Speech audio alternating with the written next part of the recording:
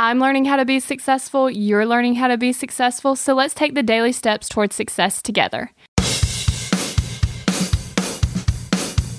Today on the Daily Steps Towards Success podcast, we're discussing the third step of turning your dreams into reality from success.com. So the third step is explore the best sources. Okay, so you've already written down your list of skills that you need to achieve.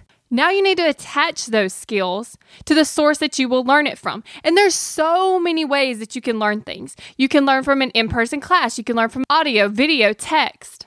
I personally prefer audio and video, but I also do like reading books. I like audio a lot because I can listen to it while I'm getting ready, while I'm driving, cleaning, and exercising. It makes it easier to take it on the go. That's why I like podcasts, and I'm pretty sure you like podcasts too because you're listening to this one right now. But sometimes audio isn't the best source. Like, let's say I wanted to bake a cake. Okay, if I was trying to listen to someone tell me how to bake a cake, I mean, it's possible, but is it the best source? No, because the best source of someone showing me how to bake a cake would be through video. That way I can watch it and follow along. So you need to determine the best source for each of those skills that you want to learn. And don't forget to leave a review on iTunes telling me what you prefer, audio, video, or text. I want to know, so make sure you leave a review. We're in this together, one step at a time.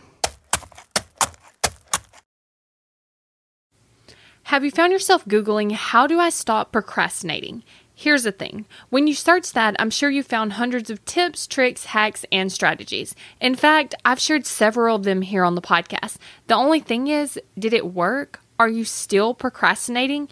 If you are, then what you need isn't another hack. You need to focus on the actual thing that's causing you to not take action. Our thoughts control our feelings control our actions, which means if you want to change your action or inaction, you first have to change your thinking. That's exactly what we focus on in my program, Kick Procrastination. This program is designed to help you go from procrastinating on your goals to taking massive action towards achieving them.